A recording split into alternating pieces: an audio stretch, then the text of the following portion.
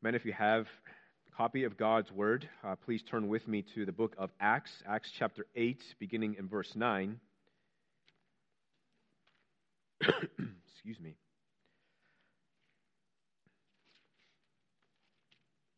Acts chapter 8, beginning at verse 9. The words will also be up on the screen as well. We are going through Acts chapter 8, verses 9 through 25, and we'll read some of those passages as we go throughout our time together in the Word this morning. Acts chapter 8, beginning at verse 9. This is following the ministry happening in Samaria as the gospel is proclaimed after the people of God are scattered on account of persecution. And then now Luke focuses on Philip, not the apostle, Philip the deacon. And we also have a brief introduction to another character here in this section. Acts chapter 8, verse 9. But there was a man named Simon who had previously practiced magic in the city and amazed the people of Samaria, saying that he himself was somebody great. They all paid attention to him from the least to the greatest, saying, "This man is the power of God that is called great." And they paid attention to him because for a long time he had amazed them with his magic. But when they relieved Philip as he preached good news about the kingdom of God and the name of Jesus Christ, they were baptized, both men and women. Even Simon himself believed, and after being baptized, he continued with Philip. And seeing signs and great miracles performed, he was amazed. Now when the apostles at Jerusalem heard that Samaria had received the word of God, they sent to them Peter and John, who came down and prayed for them that they might receive the Holy Spirit. For he had not yet fallen on any of them, but they had only been baptized in the name of the Lord Jesus. Then they laid their hands on them, and they received the Holy Spirit. Now when Simon, the magician, saw that the Spirit was given through the laying on of the apostles' hands, he offered them money, saying, "Give me this power also, so that anyone on whom I lay my hands may receive the Holy Spirit." But Peter said to him, "May your silver perish with you, because you thought you could obtain the gift of God with money. You have neither part nor lot in this matter, for your heart is not right before God.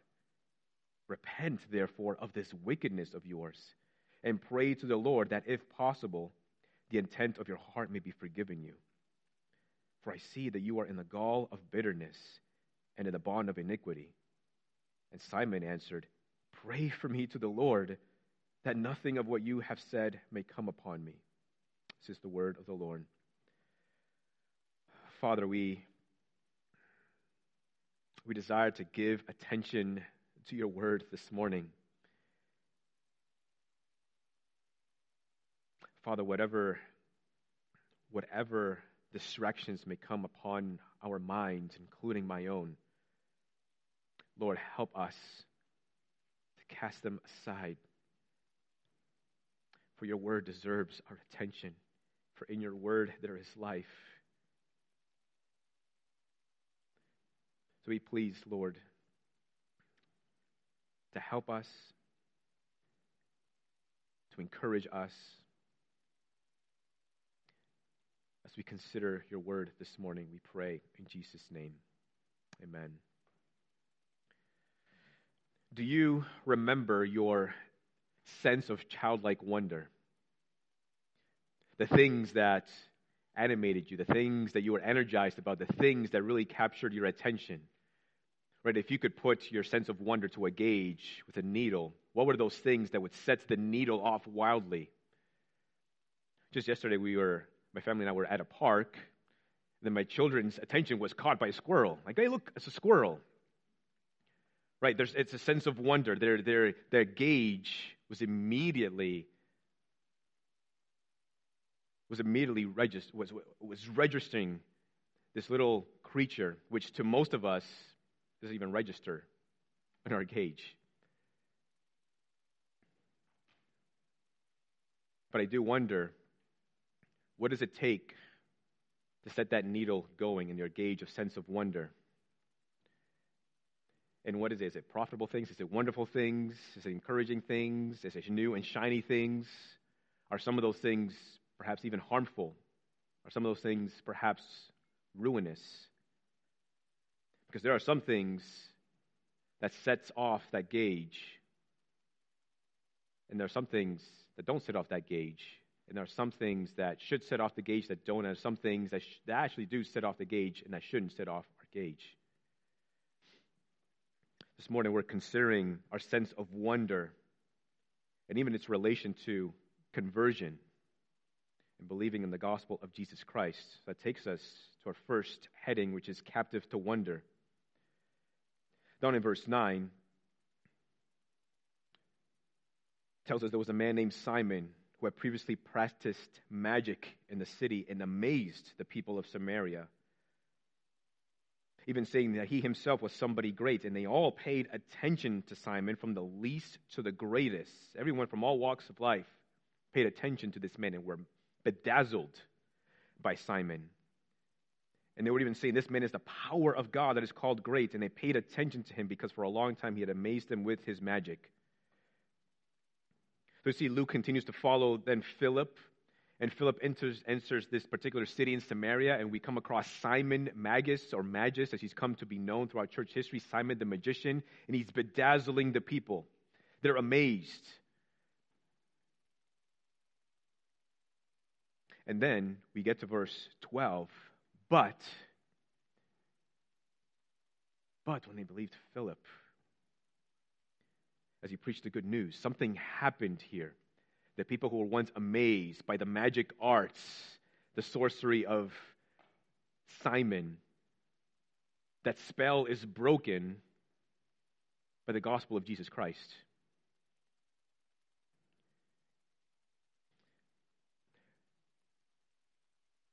And I think we see here something about the human condition. And that is that we're constantly after the things that are bedazzling. We see something that captures the imagination, the attention, we immediately gravitate towards it. I'm not saying it's bad or right, or good or wrong, whatever. It's just natural for us as human beings to be bedazzled by things that are new and shiny. But there are some things that become quite boring to us, as wonderful as it once was for us before. I can't remember the show or the movie. I think it was like Peter Rabbit or something. And in it, you have a scene where you have the rooster and the sun is rising and it does its thing. But the rooster is actually, it's talking rooster, which is wonderful enough. But the rooster is talking and it says, wow, it's amazing. The sun has risen again. I closed my eyes the night before and I thought, this is it. It's over. And to my surprise, the sun has risen again. Right, and it's comical. It's comical because it's a talking rooster. It's comical because of his reaction to the sun rising in the morning, something that you and I come to expect on a regular basis. And perhaps at one time thought it wonderful, and now it's not so much anymore. In John chapter 6, the people of God, or not the people of God, but those who were following Jesus, the recipients of a wonderful miracle, Jesus miraculously provided food for all of them, thousands. And so they begin to follow Jesus. And then Jesus uses as a moment to teach them about himself. And then they begin to question Jesus. And so we followed you before because you provided this miracle, and now you're saying you're this person. Well, then show us something. Prove to us that you are who you say you are. In a sense, they become bored with the other miracle, which was an amazing miracle in and of itself. But they're saying, Jesus, if you're saying who you are, if you're saying that you are who you say you are, well, we've kind of graduated from this particular miracle. Now you need to show us something different. You need to show us something better to prove to us that you are who you say you are. I mean, how easily we can become bored. And there are some things that we should be bored about. And there are some things that are not boring, but we do become bored over time. Many of you know that Apple recently released their Vision Pro, the set of goggles that shows augmented reality where you can see all these different screens at the same time, see the world at the same time. It's quite bedazzling. Right? And somebody had once said, well, for those who are now who love their phones or are addicted to their phones, now you can actually live in your phone. Because at the same time, you can pull up your you can put up your Facebook, you can pull up at the same time TikTok, which is the devil's social media, in my opinion. And you can also pull up YouTube, all at the same time, and at the same time be able to see the world around you. I mean, they've even caught people driving with one of these things and getting pulled over. I mean, the kind of world that we are entering into. And the thing is that Apple is going to have to continue to put in updates and make it a little bit different. Why? Because we are easily bored. And so in order to keep their audience, they have to keep adding new things, make it better. Version 2, 3, 4, 5, 6.0, because we're easily bored. And what does boredom tell us about ourselves? The fact that we can be easily bored, what does it tell us? It tells us that we are always hungering for the spectacular. We're always desiring to be bedazzled, to be spellbound. And because we're easily bored, we can have a tendency to be easily spellbound by anything and just everything. Whether it's a new shiny gadget, an update of something you already own, whether it's new or different, whether it adds any value or not to your life, whether it's good for you or bad for you, we're easily spellbound. In Galatians 3:1, the Apostle Paul lamented, saying, "O foolish Galatians, who has bewitched you?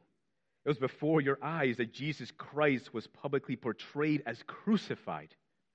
They've been bewitched.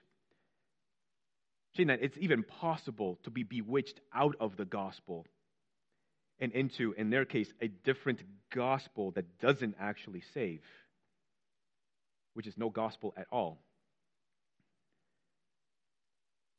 1 John 2:15 shows us the danger of this tendency that we have to be spellbound. It says there, "Do not love the world or the things of the world. If anyone loves the world, the love of the Father is not in him." You can consider sort of as a point of application, perhaps, that is recognize just how easily you and I are and being bedazzled by the things of the world. There's a caution here, a caution towards worldliness.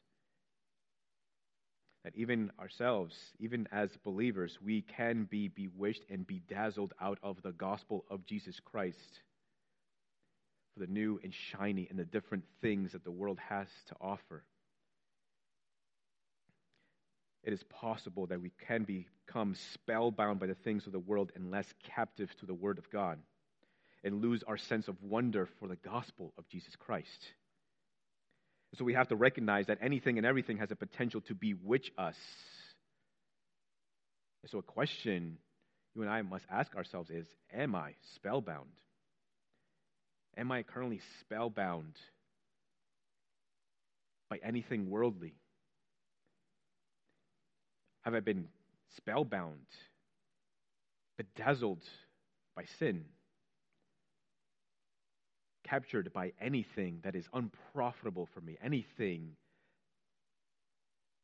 that if I allow in my life to hold my attention for too long will bewitch me out of the gospel of Jesus Christ.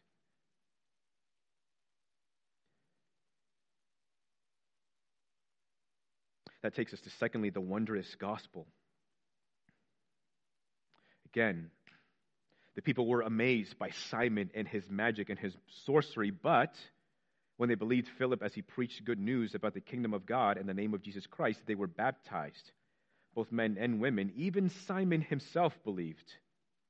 And after being baptized, he continued with Philip, and seeing signs of great miracles performed, he was amazed. This is about the breaking of spells. drawing people from the world, drawing people away from the magic that Simon was performing in front of their eyes, and now becoming bedazzled by the wonderful gospel of Jesus Christ.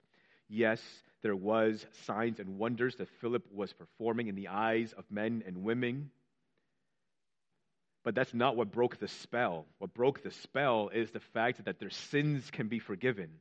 There's nothing more wonderful than that. Only that has the power to break whatever might have us spellbound in the world.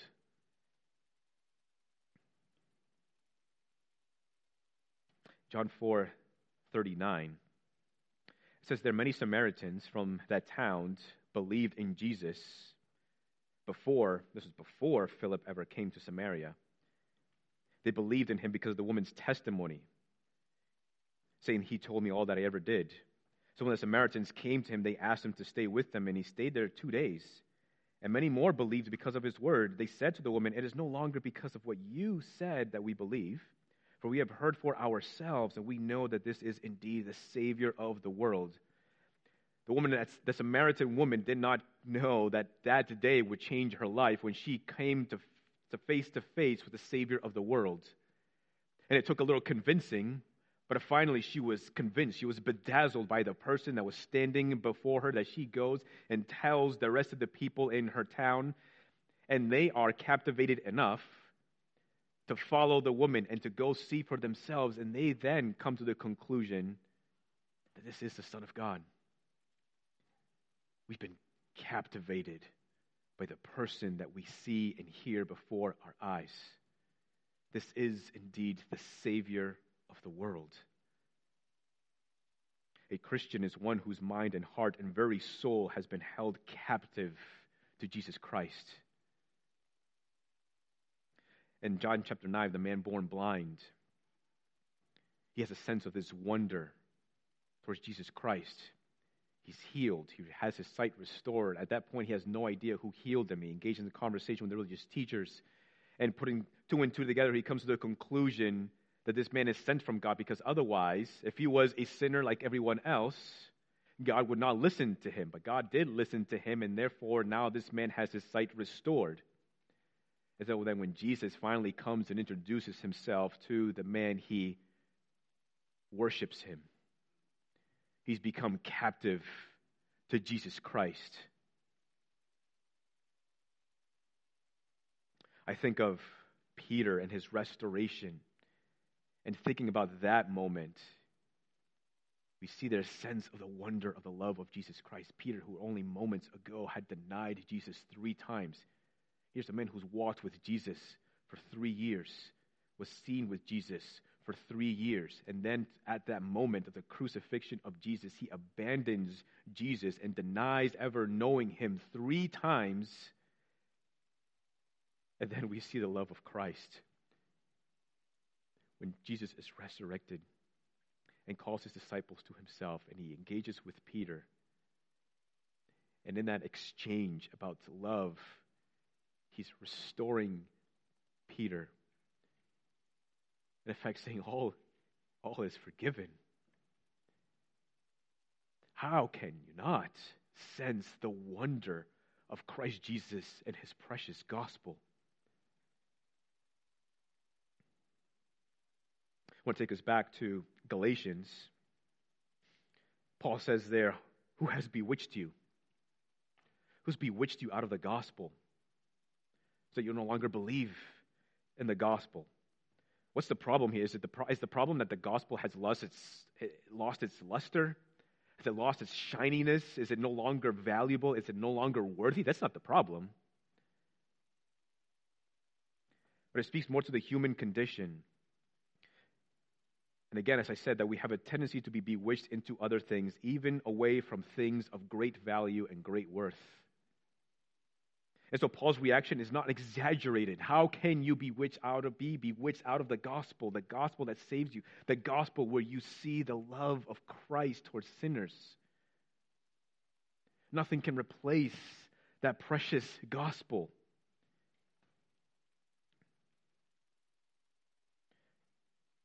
When I survey the wondrous cross on which the Prince of Glory died. My richest gain, I count all but loss. And sacrifice them to his blood is a song that speaks of the wondrous gospel. It's a song that speaks to how amazing the gospel is, that captures our attention. Why do people go to the Grand Canyon? They go to be bedazzled. They go to be amazed. They want to see something glorious here on this side of heaven. And so people will pay an incredible deal of money, and they will go, and they will watch, and they will sit, and they will stand, and they will eat there, and they will take pictures, and they will take videos there, because they are absolutely amazed. Now, how many times will you have to go to the Grand Canyon to actually become bored? Is it 10 times? Is it 20 times? Is it 30, 40, 50? Is it 100 times? Maybe after the 100th time, you'll actually become bored. Now, if you actually do become bored, if a person actually becomes bored, even if you should go there 100 times and not be bored the first 99 times, what's the problem? Is it the Grand Canyon? Has the Grand Canyon changed? Maybe a few rocks here and there have changed and have moved and shifted. But the Grand Canyon hasn't changed. But the problem is the person. That they've become bored. Being bored of the Grand Canyon. It's no longer amazing. It's no longer wonderful. Even though the Grand Canyon has not changed at all.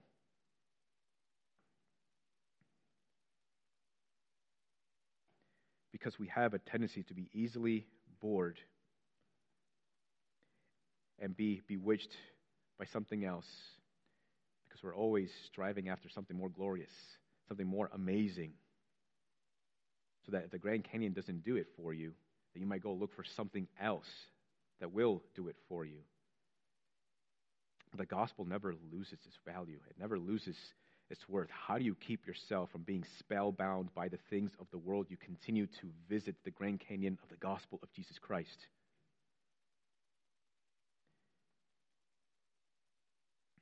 The gospel doesn't get old. The gospel doesn't get boring.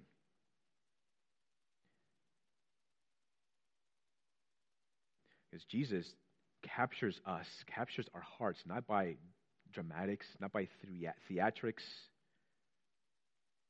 or these amazing things that you've never seen in the world. But he captures our attention through his love.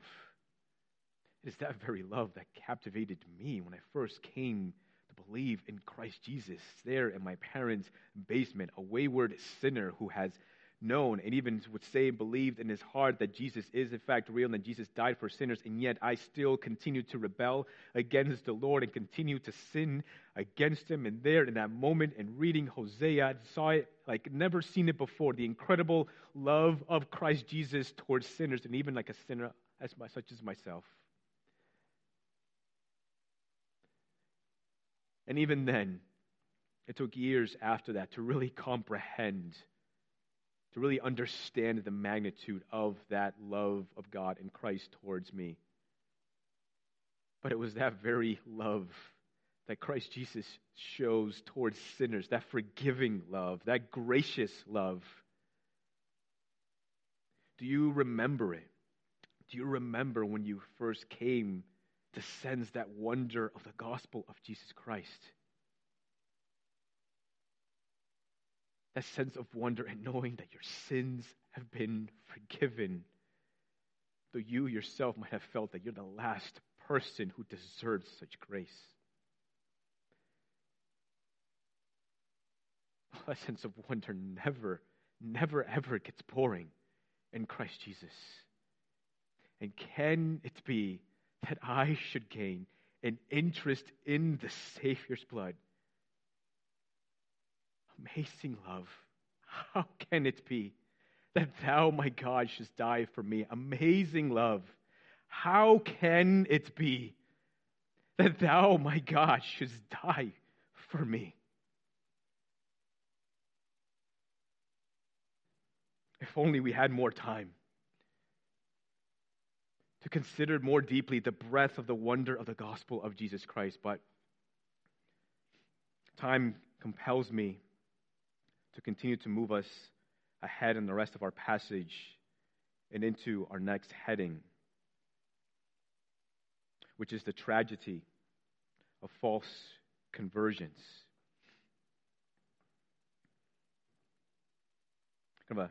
Certainly a much more bitter and sour heading than the last one we considered. Nevertheless, I think it is a point to consider as we consider what's happening here in the passage. So we see that Simon, the magician himself, believes, and he is even baptized and continues to follow Philip. But then we see something here that as he's seeing signs and great miracles performed, he was amazed. He was amazed. Simon was a kind of anti-apostle. Like the scriptures tell us about an antichrist or the antichrist. He was a kind of anti-apostle. One who was also performing signs and wonders through sorcery. And we see in the scriptures there's other examples where these kinds of things are actually possible. And he's performing these things. He's even claiming himself to be somebody great. Even the people who are amazed and bedazzled by Simon say that this is the power of God. Or that this man is the power of God that is called great. This is some kind of divine person. This is somebody, or at least has some kind of divine connection to the divine.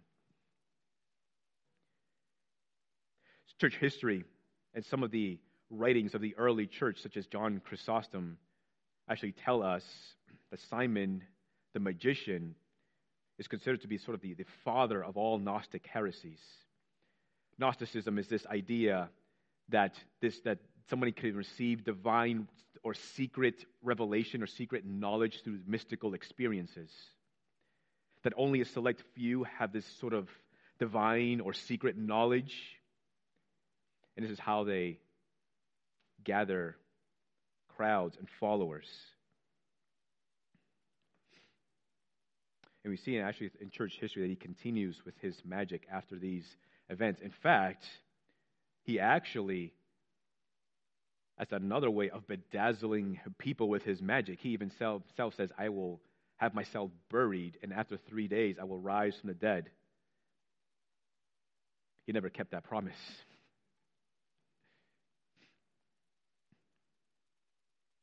Now he continues to be amazed now by the signs and miracles that Philip is doing. And then Peter and John, the apostles, come from Jerusalem and they go to Samaria.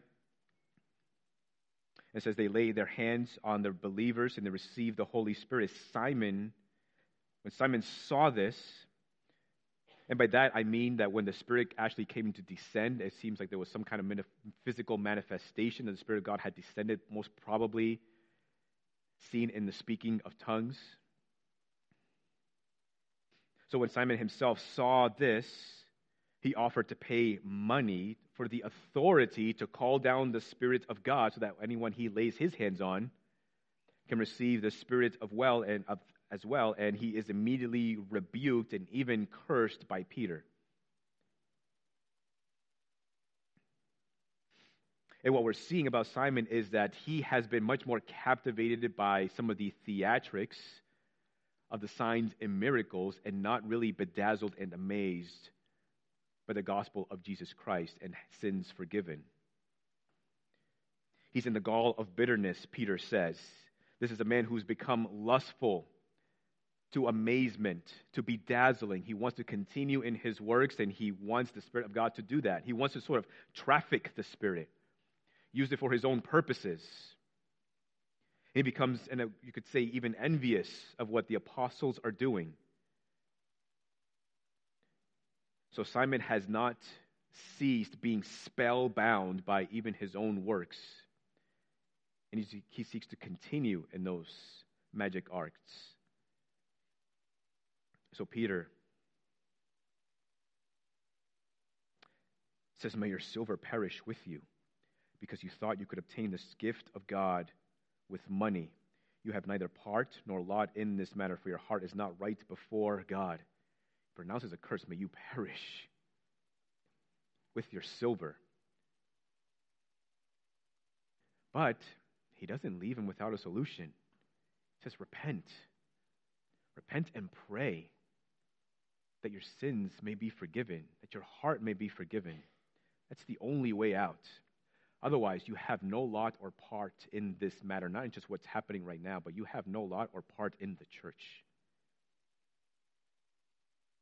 And so here is one who has believed and even baptized, but then it becomes clear he has not actually been saved by the gospel of Jesus Christ. He hasn't actually believed wholeheartedly in the gospel of Jesus Christ. And someone might ask, well, maybe the apostles should have waited a period of time to baptize him and others. But they did it immediately. And as well they should. And that is because for being a Christian back then is very different than being a Christian today. To be a Christian back then most likely meant you would lose something or many things. You might lose friends. You might lose family. You might lose your social standing. You might lose the respect of your peers and those around you. You might lose your job. And so when somebody believed in the gospel of Jesus Christ back then, it was actually a very big deal considering the cost. Today, there's some wisdom in waiting a period of time. We don't go immediately and baptizing someone. I guess it depends on the person. But now today, there isn't very much to lose in being a Christian, though that is, I believe, quickly changing. You're probably not going to lose friends. You're probably not going to lose family members. You're probably not going to lose your job. That, again, it's all, I think, changing now. But as a church, as elders in a church have the responsibility, we have the responsibility, right, to be careful about who comes into the membership of the church. That's why we ask certain questions. We ask, what do you understand about the gospel? What is the gospel? Tell me your testimony. How were you saved? Tell me about your baptism. These are sort of questions that we try to find answers to be able to understand, does this person have an understanding of the gospel, and have they truly believed in the gospel of Jesus Christ? Because the last thing that elders in the church want is to bring into its membership, into the household, those who may be actually falsely converted, who actually don't believe in the gospel, whose life hasn't been transformed by the gospel.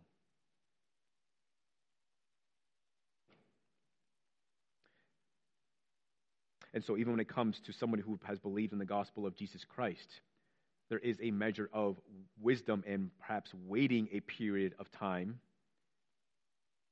to see how the fruit of that faith bears out. Certainly you can get to a point where you're perhaps waiting too long. You don't want to wait too long. But there is, I'm saying, it's just a measure of wisdom in waiting. And it's in part because we want to be careful of having false conversions in the membership of the church, because the scriptures make a distinction.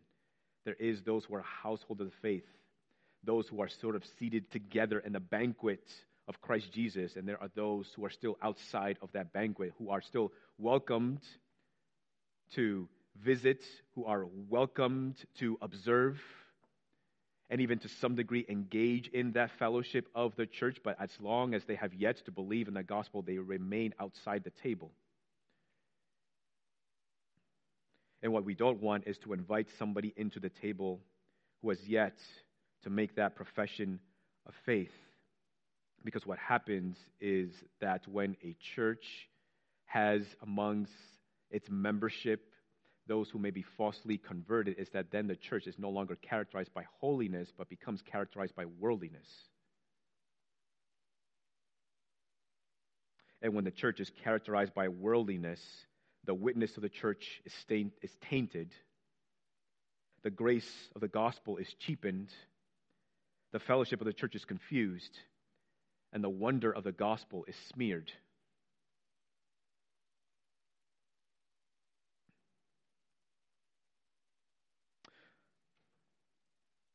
So I do not believe that Simon actually was converted.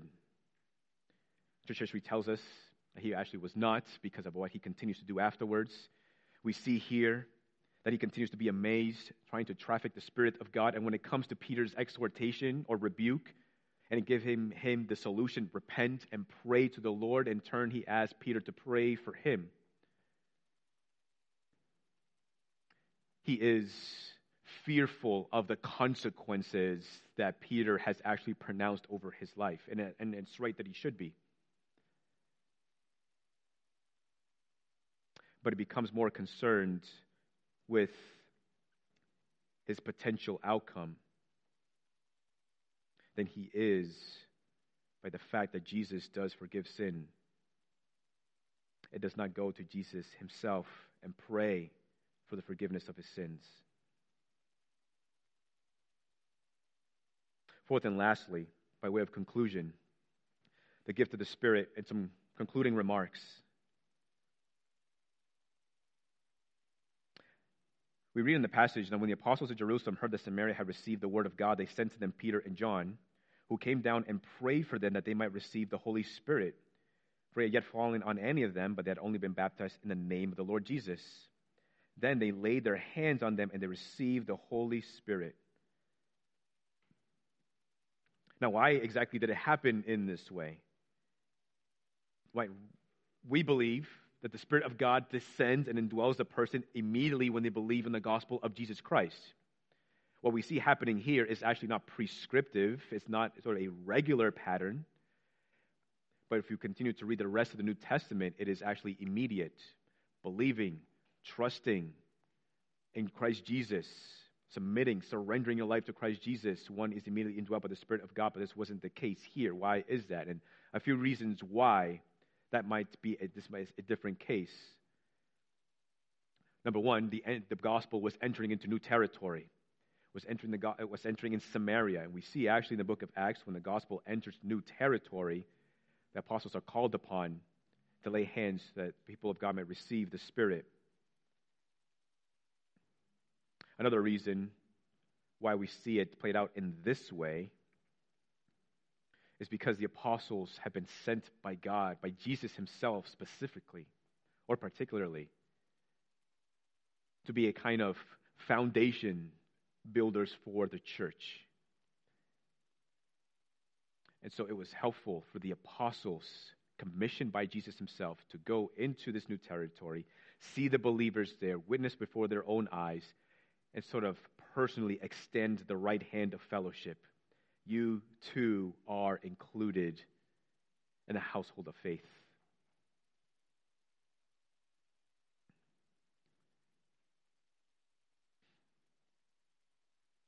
So,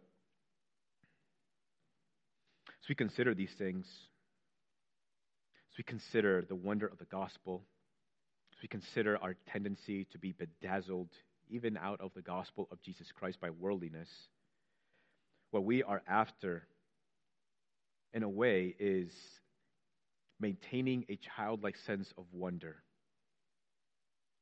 to where the gospel, like a child who sees a squirrel and every time is amazed, that we maintain a similar childlike sense of wonder to the gospel of Jesus Christ, so that we continue to visit that Grand Canyon of the gospel and continue to be bedazzled and continue to be amazed.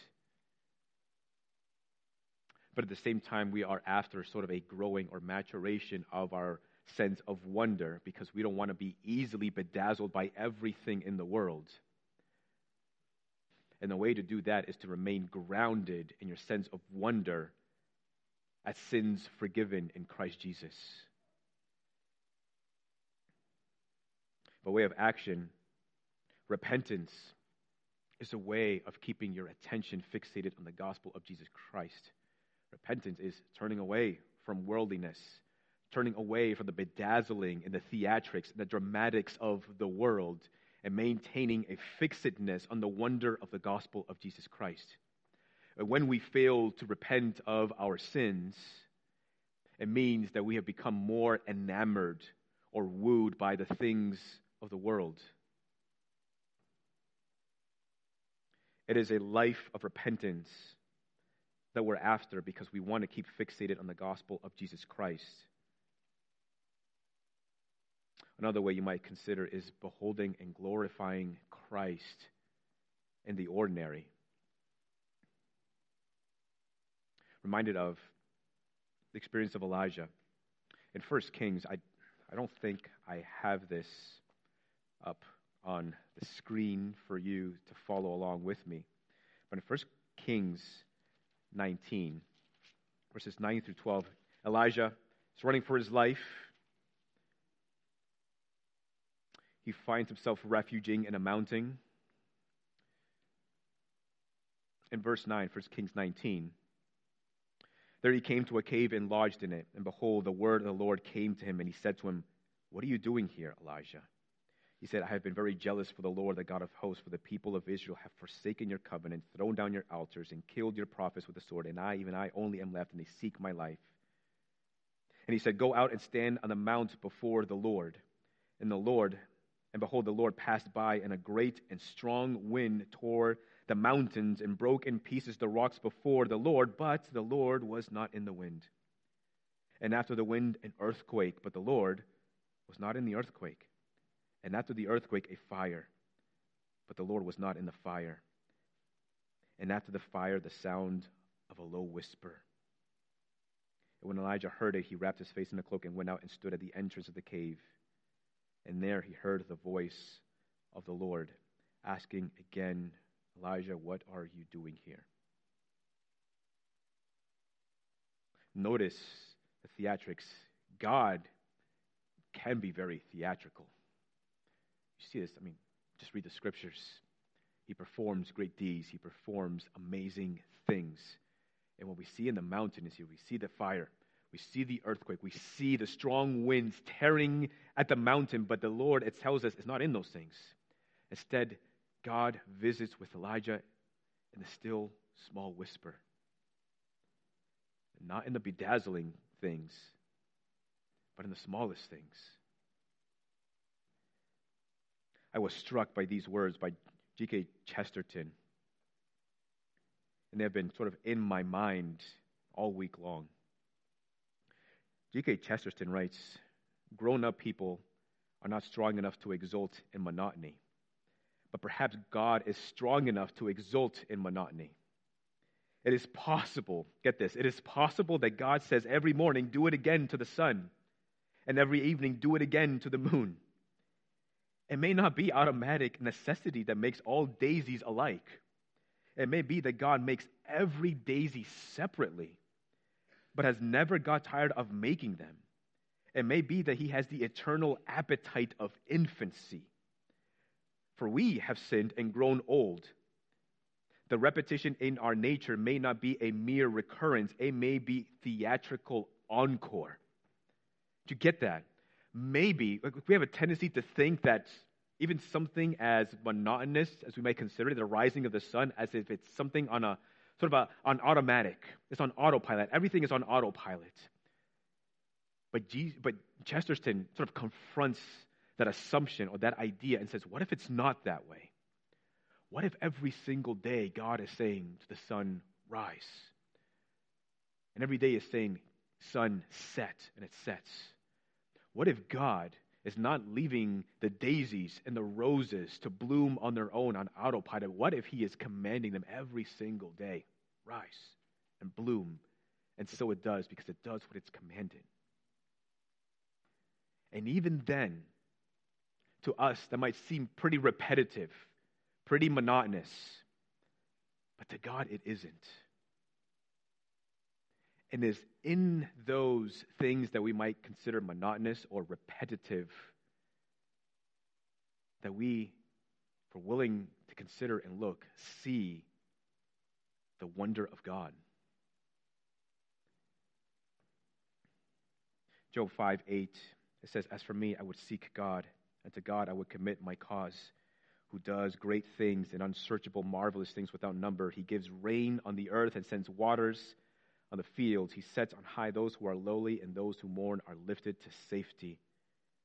Job is capturing the wonder of God, who does unsearchable and marvelous things that we might consider.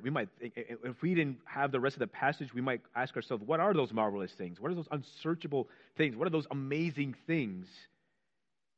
But he goes on to say they're actually quite ordinary things, such as the rain falling on the earth. This is what I mean by maintaining a childlike sense of wonder. That the things that we might consider repetitive or monotonous actually might not be so boring if we consider that God has a hand in it all. It's one quick thing I also want to mention to you before we transition and worship the Lord through communion. It's a passage in 1 Corinthians. 1 Corinthians chapter 1.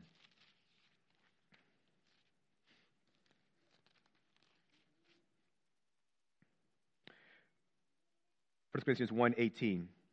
For the word of the cross is folly to those who are perishing, but to us who are being saved, it is the power of God. For it is written, I will destroy the wisdom of the wise, and all the discernment of the discerning I will thwart.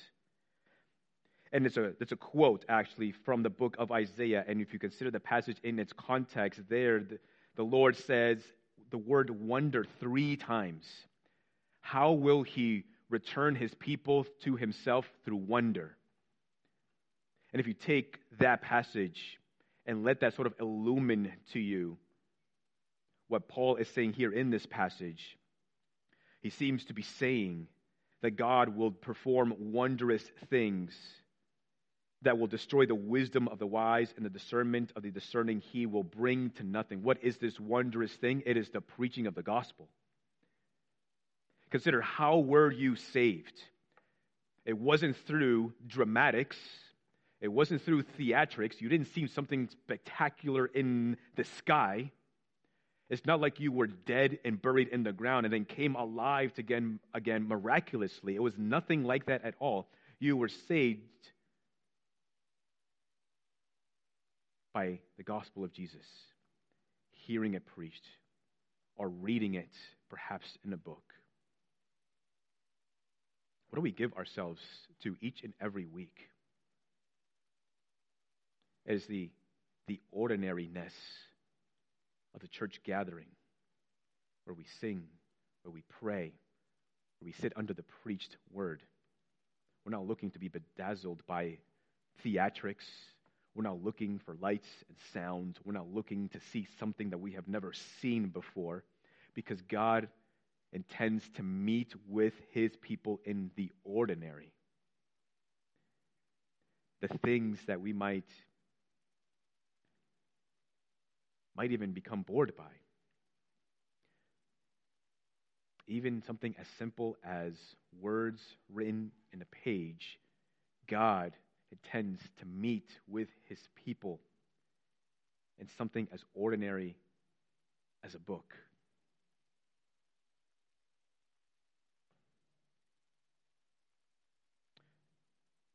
So hold on to a childlike sense of wonder, because God intends to show and reveal himself and remind you of himself through the ordinary. But continue to devote your life to repentance, so that you might grow also in your sense of wonders, to become less bedazzled by the things of the world, and maintaining a childlike sense of wonder to Jesus Christ and sins forgiven. With that being said,